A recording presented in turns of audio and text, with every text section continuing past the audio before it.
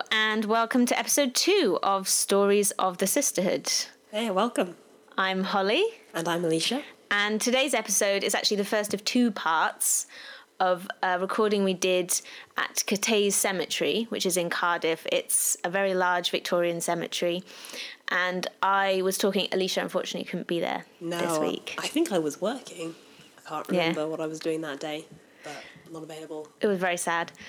It would have been better with you there, obviously. Oh, I am sorry to have missed it, especially listening to the recording now. Just like, missed opportunities. So I was talking to one of the members of the Friends of Cathays Cemetery group called Gordon, and he was just telling me about some of the unusual women that are buried in the cemetery and what they've been able to find out through their research. And there's quite a few characters. Yeah. I think it's safe to say. Definitely by the sound of it. Because I'm always one of those people I wouldn't say that I love graveyards, but I find them quite interesting places. Definitely. You know, when you read the inscriptions on the tombstones, and sometimes there's quite unusual ones, and you just want to find out more about it. Yeah, definitely. Yeah.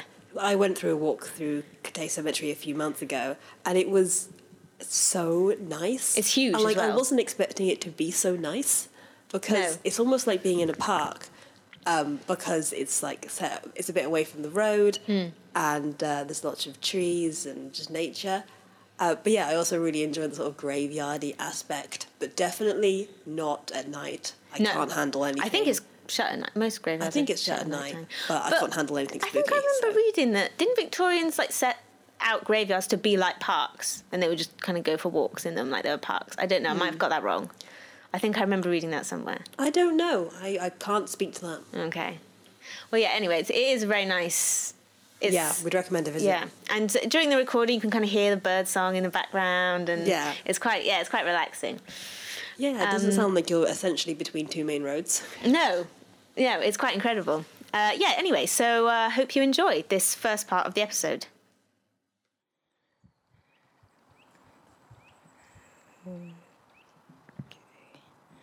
I'm joined by Gordon from the Friends of Cathays Cemetery. Hi, Gordon. Hello. Thank you for agreeing to help me today.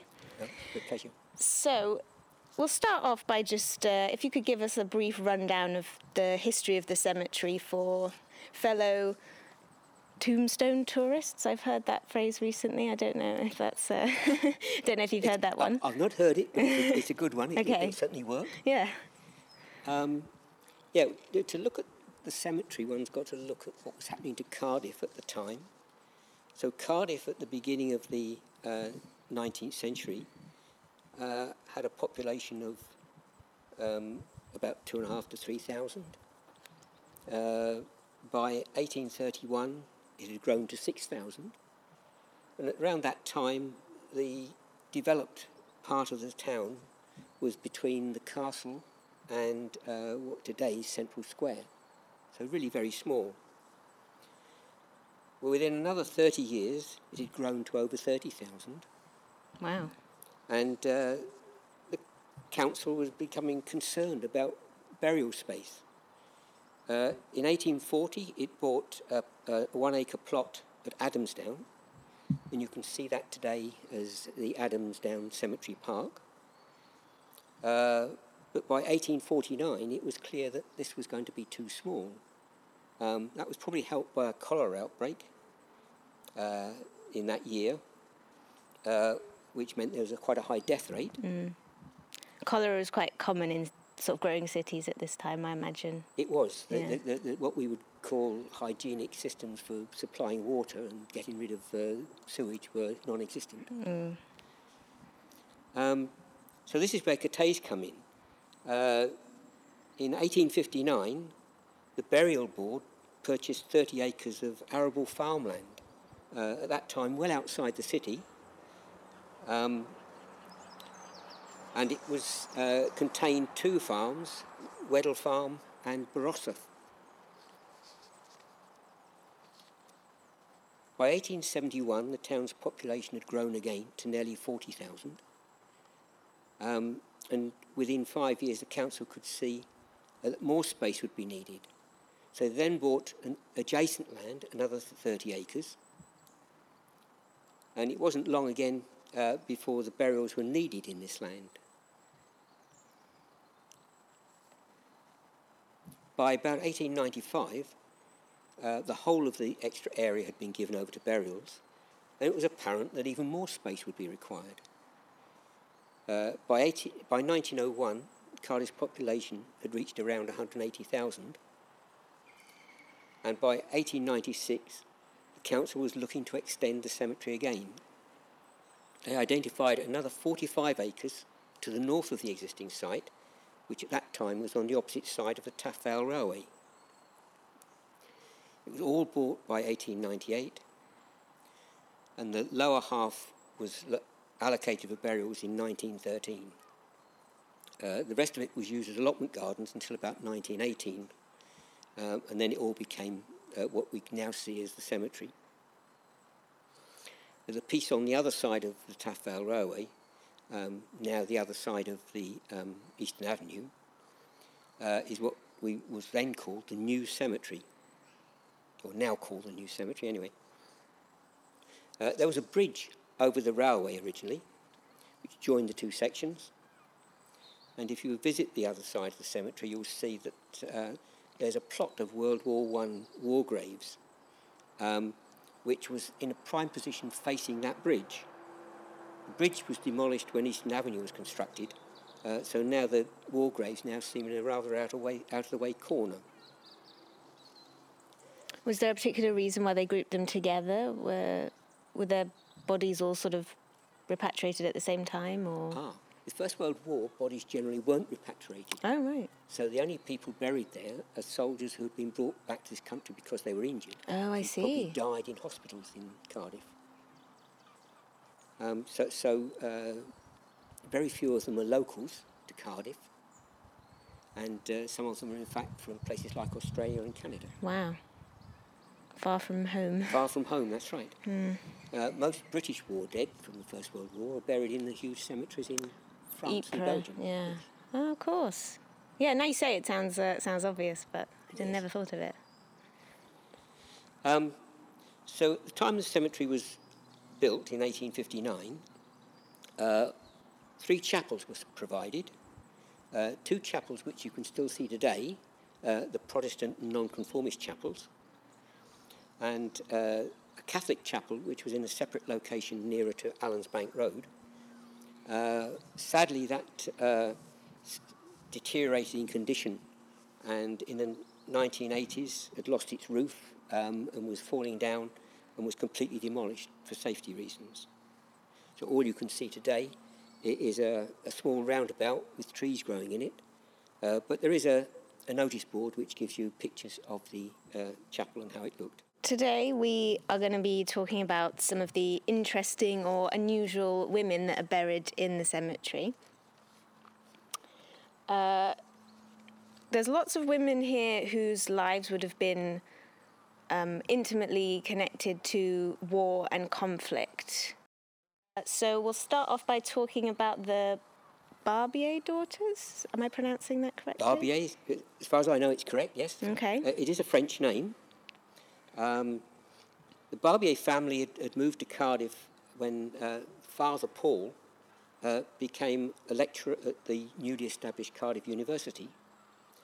Subsequently, he became professor of French at the university. There were 8 children, and we know that Isabelle Eugenie Marie, who was born in 1885, the 7th of the 8 children, trained as a nurse at Bristol Royal Infirmary. In 1914, she sailed for France on the first boat to leave England with the British Expeditionary Force. And it was probably during that voyage that her capabilities were noted, and she then continued to work as the personal assistant to Maud McCarthy throughout the war. The name Maud McCarthy might not mean anything, but she was an Australian who had served in the First Boer War, the Second Boer War, and was appointed principal matron at the War Office. Wow, she's a big deal. She was a big deal, that's right. She was in charge of all the nursing staff helping the British Expeditionary Force in France and Flanders, and took charge of the whole area, basically from the Channel to the Mediterranean, wherever British and Allied nurses were working. The number of nurses in her charge in 1914 was 516, but by the end of the war, it was over 6,000. Wow. And her chief assistant was Isabelle Eugenie Marie. It's rather strange that after the war, Isabel decided to become a nun, and she joined the Order of St Dominic at Stone, or near Stoke-on-Trent, but she lived to quite a ripe old age of 96 and only died in 1982. Wow. Sorry. Do you think maybe she decided to become a nun because of all the horrors and destruction that she had seen? And I would think it's almost certainly that was the case. Yeah. She'd seen enough of what man can do to man and decided she wanted remove to herself from the life. world. Yes, right. I don't blame her. Two other sisters were prominent in... they also went across to the continent and were prominent in looking after refugees in Belgium. And another sister, Marie, was to go on to marry Raoul Vaillant de Gaïs, another Frenchman. And their son came on to become a member of the SOE in World War II. So what's the SOE? What does that stand for? Special Operations Executive. Oh, wow. So these were the people that were going into France and organising the resistance in France. So there's another link to the Second World War from Jacques through Marie, one of the daughters of Paul Barbier. So is it Isabel who was assistant to Maud? Is it Maud McCarthy? Isabelle Eugenie. Yeah. Was the assistant to Maud McCarthy. So what kind of duties would that have involved, do you know? I don't really know. I think she was basically trained as a nurse. Yeah. But I think she must have been largely involved in administrating and organising the nurses. So you would say she was like a matron in a hospital, I would imagine. But clearly trusted Big job. largely by Maud McCarthy. Yes. Okay, so next we're going to talk about Barbara Williams. This is quite a sad story. Moving on to the Second World War now. That's right. Yeah. Second World War, Barbara Sarah Watkin Williams, you'll find her grave with a War Graves Commission headstone, but it's erected in a family plot. And Barbara was the niece of Jack Peterson, who was a famous boxer. Barbara joined the Women's Auxiliary Air Force in 1939 at the age of 16. Wow. By the following year, she was an aircraft woman first class, serving at RAF Digby in Lincolnshire. But in the chaos of a bombing raid on the airfield in June 1940, she was actually hit by a truck and died at the age of 17. 17. 17. That's so young. She's probably one of the youngest female victims, service people of the Second World War. If she was able to advance that quickly, she obviously had quite a bright future ahead of her. I think what you can say is she would have been an asset to any armed force because she was clearly very keen, committed. So it is a great loss, yes. Okay, now we're going to talk about... This is actually a real mystery because we really don't know much about this woman at all. There's lots of intrigue surrounding her. Claire Darras. There is another lady that was prominent in the Second World War, I don't know whether you're interested. Yeah. There's a strange memorial which is just behind the library.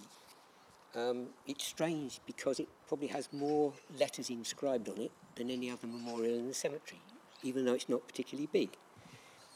And it's more like the family almanac of the Larkham family. And on there it tells you that Lillian Olive Larkham worked for the SAS War Crimes team. Wow. For many years after the end of the Second World War, this team remained a secret, even within the SAS itself. 1944, an SAS operation in the Vosges Mountains on the France-German border went wrong, ran out of food, weapons and ammunition, and when the unit eventually pulled back through the lines, 31 men were missing. In mid-1945, an intelligence unit set out to discover the fate of the missing men and to bring those responsible to justice. It's thought that Lillian Olive, was involved in that operation. It's apparent from the information on the headstone, and we have very little other information other than appears on the headstone, that she was involved in other operations earlier in the war, parachuted into various locations in the Balkans and in Italy, and that she was also a linguist, which would have been a great asset. Yeah, of course. But it's rather strange that if people were involved in that sort of operation, then there's still an embargo on publishing information about what they did. Even now? Even now. Wow. So although we've tried very hard to find out more about what must have been a very special woman, we've found very little other than the hints that the headstone gives in 2 lines on the headstone. What was her? Lillian Olive? Larkin. Lillian Olive Larkin. If anyone's listening to this who is able to find out a bit more about Lillian Olive Larkin, please get in touch. Because that sounds like, just movie material. That's correct, yes. Okay, so... Sorry, we were the going mystery woman, Claire Darras. Yes, we found out about our mystery woman, Claire Darras, when somebody came across some newspaper reports. These go back to 1918, and it talks about the body of a young lady being found in a brook in what is now the Ely area of Cardiff. A body had probably been lying there for a couple of days. But when they carried out investigations to find out what had happened, it appeared that she'd arrived in Barry at the beginning of January on a steamer that had come from Archangel in the north of Russia. And this would have been in This was 1917 she would have left. Okay, so she'd left Russia in 1917. Yeah, should provide a bit of a clue. It provides a big clue, yes. She claimed that her husband was a lieutenant in the French army attached to the Russian Imperial Army in St. Petersburg. So she gave her name as Claire Darras, and she claimed to be French. But there seems to be no evidence to corroborate this. The ship put into Barry for repairs. It was actually heading for France. A local police inspector saw her on board twice in the first few days, but then only when he was called upon to identify the body in a mortuary on the 22nd of January. An engineer employed by the local council had actually found the body in Cairo Brook at the bottom of what would have been then Ely Racecourse. The area is now occupied by Trelai Park. An investigation was carried out and concluded that the body must have been washed in by the tide and deposited when the water receded. Now, the body was fully dressed and expensively attired. She wore a white silk blouse, silk chemise. This was embroidered with gold lace trimmings and a corset embroidered with red roses. She had high-heeled lace-up boots, and her hat had the name of the maker, which was a St. Petersburg firm. A search of the body revealed a gold brooch set with a diamond and various other items of jewellery. So it's clear that she hadn't died as a result of a robbery or anything like that. At the coroner's court, there was reference made to a box containing the lady's personal effects, which had been taken off the boat. And about 6 weeks after her death, a handbag was discovered and found to contain notes and other valuables to the extent of about £200. Which in those days, now would, I don't know, a lot more now. A lot more. You could probably add a couple of noughts onto the end of that. Wow. Yes. But where had Madame Darras been for the fortnight between leaving the ship in Barry and being found dead in the River Ely? It was known that she had taken a train from Barry to Cardiff on the day she left the ship, but no inquiries could discover where she had been staying, and yet it was clear she had not been living rough. There was no evidence of robbery or foul play, and the inquest was actually happy with the conclusion that she was found drowned. It had taken 5 days from the discovery for the body to be interred in Cathays Cemetery. But can we be confident that the mystery lady was who she said she was? As it happens, the Battle of Arras had taken place early in 1917, and the monastery there is dedicated to St. Clare Darras. Could she have adopted a convenient alias?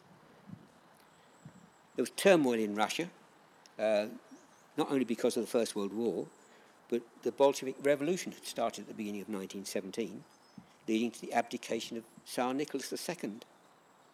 And many of his family and close associates would have been under some threat.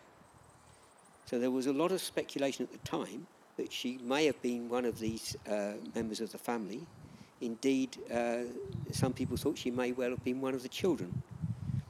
It's taken the best part of 100 years for evidence to be produced that actually demonstrates that the whole of the Tsar's family, immediate family, had died there. So we know she wasn't one of those, but who she really was, we still don't really know. She could have been connected to them, I suppose. I think it's very probable that she was connected to the imperial regime in Russia, but what that connection was, we probably will never know. A lot of mystery there. A lot of mystery. Now, war is obviously not the only cause of violence and injuries in the world. And in this cemetery, I found this a bit weird, but there's how many severed legs are buried here? Altogether, we know of 5 severed legs in the cemetery now. Just the legs? Just the legs, yes. And the rest of the people are buried? Well, in 4 cases, we find that the bodies are also buried in the cemetery, but not alongside their legs. So weird. In the other case, we know that the person themselves is buried in Whitchurch. Is that normal for cemeteries to have sort of like dismembered body parts? I don't think it's unique. I think we're aware of other cemeteries that have legs that have been buried or limbs that have been buried, but we're not aware that anybody can beat Cathays' total of 5. That's quite impressive. Yes. I mean, nowadays, severed legs would not be buried, certainly wouldn't be buried separately. Normally, any limbs that are taken off in a hospital are now incinerated. So it's an out-of-date practice, shall we say, and it wouldn't happen today. So we'll talk about a couple of the cases surrounding 2 of the severed legs today. One is Edith Skyrm? It's Skyrm. Edith yes. Skyrm. Again, this is another case where information from old newspaper cuttings helped to tell the story, really. It was going through burial records that picked up the leg.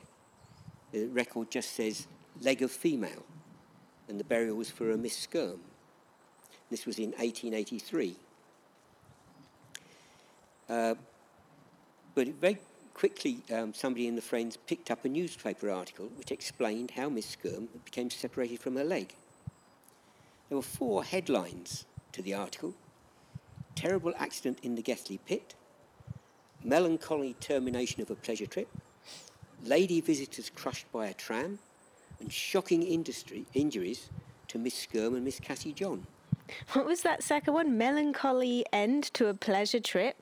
Well, basically, yes, melancholy termination. Melancholy termination of a pleasure trip. That's one way of saying that a bunch of people got crushed by a runaway tram and had to have their legs amputated. Yes. The rest of the article explains that 8 young ladies had prevailed upon the colliery manager for some time to take them underground, and he eventually gave in to their request.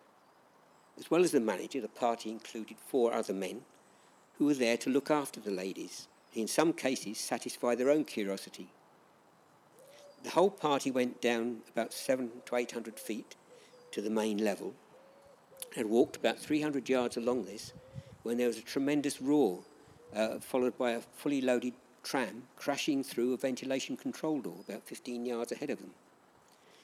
Although the group members tried to get out of the way and ended up piled up in the coal dust and debris on the floor, all were badly shaken and bruised, but Miss Skirm and the other lady were more severely injured. It seems that some of the party fainted when they saw the nature of the injuries. The 2 ladies were quickly evacuated by tram and were soon being attended by doctors on the surface. Their advice was that amputation was necessary for Miss Skirm's leg. Miss Skirm's father, who was the postmaster at Pentre, sought a second opinion from his own family doctor, who arrived from Cardiff the following day.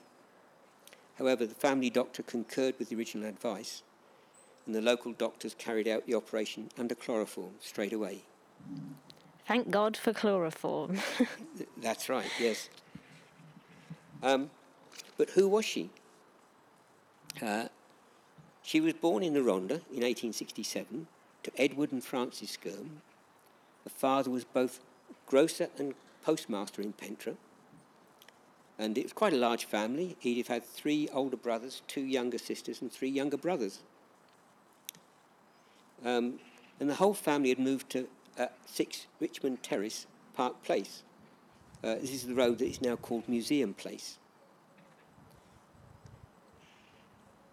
They must have been quite well off because the 1881 census showed that they employed 2 domestic servants. The loss of a leg didn't seem to deter Edith very much. In 1900, she married an older man, Arthur Thomas Haddock, a coal salesman, and they took up residence in Church Road in Whitchurch. They had a daughter, Margaret Frances, who was born the following year, but sadly Arthur died of pneumonia in the first months of 1907. That's kind of inspiring in a way. She clearly didn't let her disability stop her from living her life. She got married. That's right. It does appear that she then spent much of the rest of her life with a sister in Cathedral Road, and she's now buried with her husband in St Mary's Churchyard in Whitchurch. Okay, so severed leg number 2 belongs to Amelia Newton. And the rest of her is buried in the cemetery, separate from her leg. Is that right? That's correct, yes. Yes, Amelia Newton, we don't know an awful lot about her, but she lost her leg when she was in her late 60s. So perhaps it was due to illness rather than accident. Husband Henry died the following year, leaving Amelia to cope. But she did manage to survive for at least another 8 years, dying in July 1923. It seems she had no family and few friends, because when she died, she bequeathed her personal effects, equivalent to about £7,000 a day, to Edwin Jones, the postman. The strange thing, perhaps, is that while she's buried in Section L, which is in the Anglican area of the cemetery, her leg is buried alone in the nonconformist area. Not quite sure whether she lost her leg because of the religious differences, or could this have been a case of what we now call body integrity identity disorder, where healthy individuals perceive one or more of their limbs or organs as alien to the rest of their body and wish to have it amputated. Oh, I've never heard of that before. Is that real? That's real, yes. Oh my gosh. It's rare, but it's real, yes. Wow. So you feel so disconnected from one part of your leg or something that you have to slice it off? That's right, yes. Wow. Never heard of that. It usually comes to light when people do it, try to do it themselves. Oh, God. Okay, that makes me feel all squeamish. Moving on, I think. Yes. Okay, so this is a story I find quite inspiring. Frances Shand. We'll talk a bit about her. Yes. Yes, Frances Batty Shand is really interesting. Her grave shows that she was born.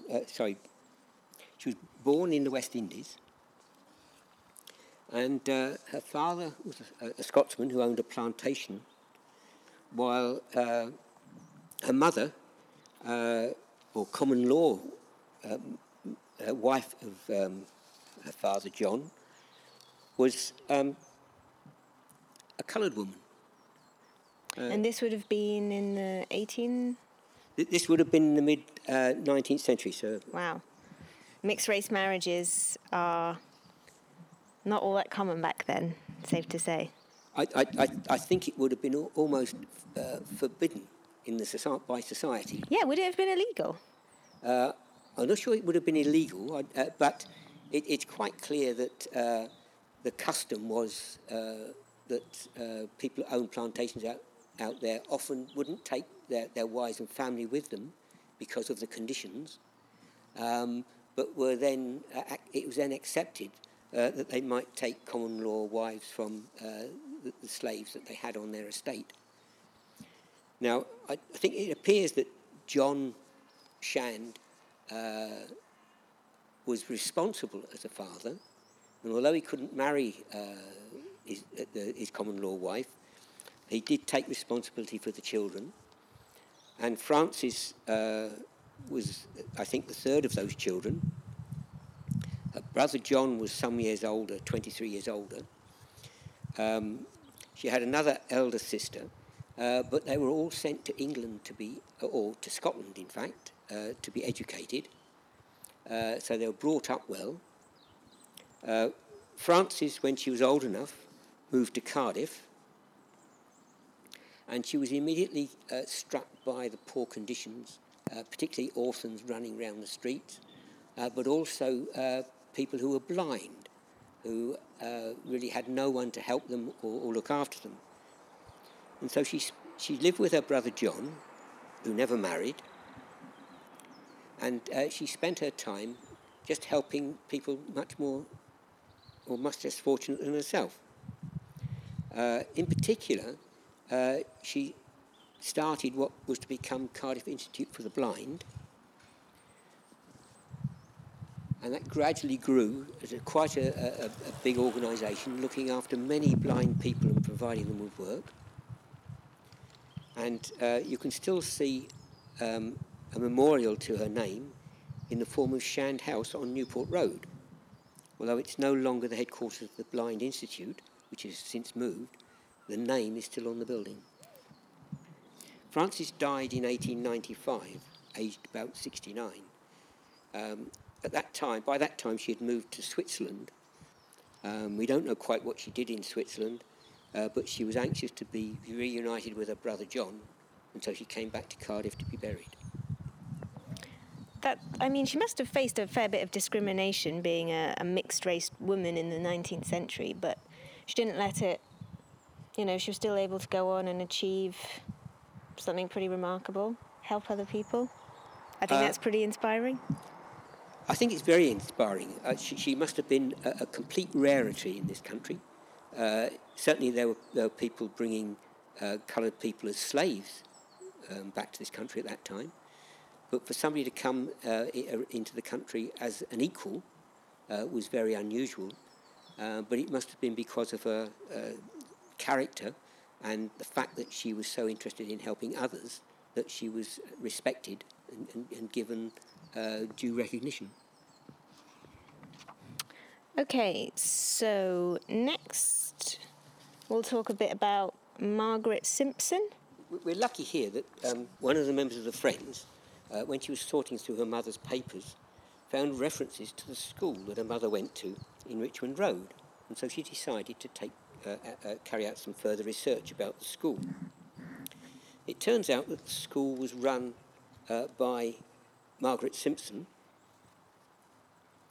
and Margaret had originally come from, her family had originally come from Pembrokeshire, and the family had a pub in the city centre. Margaret married John, and John and Margaret taught at several schools in the centre of Cardiff in the late 1850s. But eventually they finished up at 45 Richmond Road, which was essentially a small private school.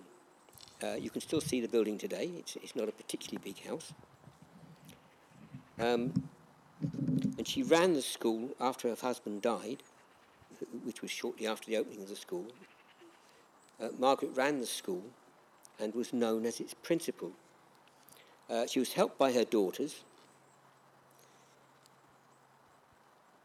and the school continued to operate as a school through the 1920s and 30s. And even in 1949, we know that it was still a place of learning, and referred to as St Margaret's Studio, with one member of the Simpson family, one of Margaret's daughters, still there. Wow. But she must have been quite a dignified lady. There are some pictures on record which show her impeccably groomed, but looking quite stern as well. So very typical schoolmistress. Okay, so changing topic here slightly, we've got a couple of quite unusual firsts buried in the cemetery. The first is Maria Dolores. She was the first woman, the first burial here, or the first woman to be buried here? She was the first burial here. It's Maria Dolores de Pico. De Pico. She was the daughter of the Spanish consul. It seems rather strange today to think that Cardiff would justify having a Spanish consul. We're going back to 1859, so still not a particularly big place, but it was important enough to a lot of foreign countries because of the importance of coal at that time. She was only 25 years old, and she was we do not know what she died of, but she was interred on the 10th of July, 1859. Only 25. Only That's 25, young. Yes. It would seem likely that a notable family would have had a quite impressive memorial erected, but in fact the only marker there is one provided recently by bereavement services, a small wooden cross with a metal plate on it to tell you that it is the most important grave, or the first grave in the cemetery. So she wasn't even given a headstone? As far as we can see, either she wasn't given one or it has disappeared over time. Oh.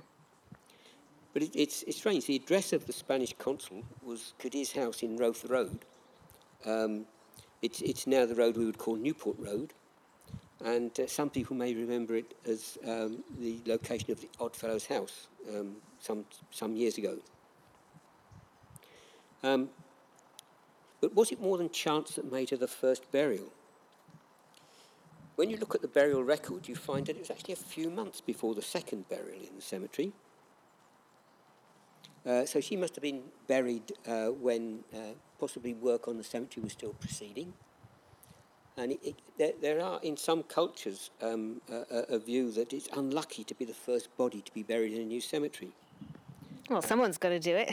Someone's got to be it, yes. But so you do wonder if there might have been an ulterior motive. It may be somebody that the Spanish may not have realised that there was any sort of concern about this. And it was an easy way to get over the problem. But when she was buried, the planting at least would have been in its infancy, and it would have still looked more like the original farmland that had been bought for the cemetery at that time. So she probably would have been very lonely. Oh. Okay, now we've got another female first, Harriet Bevan. Yes. Lady Mayoress. That's right. Harriet Bevan, she took the name Bevan from her husband, who was a mayor of Cardiff, but she was born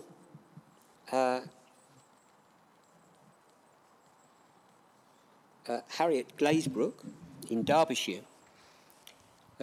She was one of about 6 children. But what is notable about her family and the Bevan family is that they were early temperance reformers and both interested in Methodism. So they made a good pair, shall we say. The history can get slightly confusing because Ebenezer Bevan had married Harriet as his first wife, who had died quite young, and so the Harriet Glazebrook became his second wife. One of the first daughters of Ebenezer Bevan and his first wife was also called Harriet. That's confusing. It can be very confusing. But our Harriet, the second wife,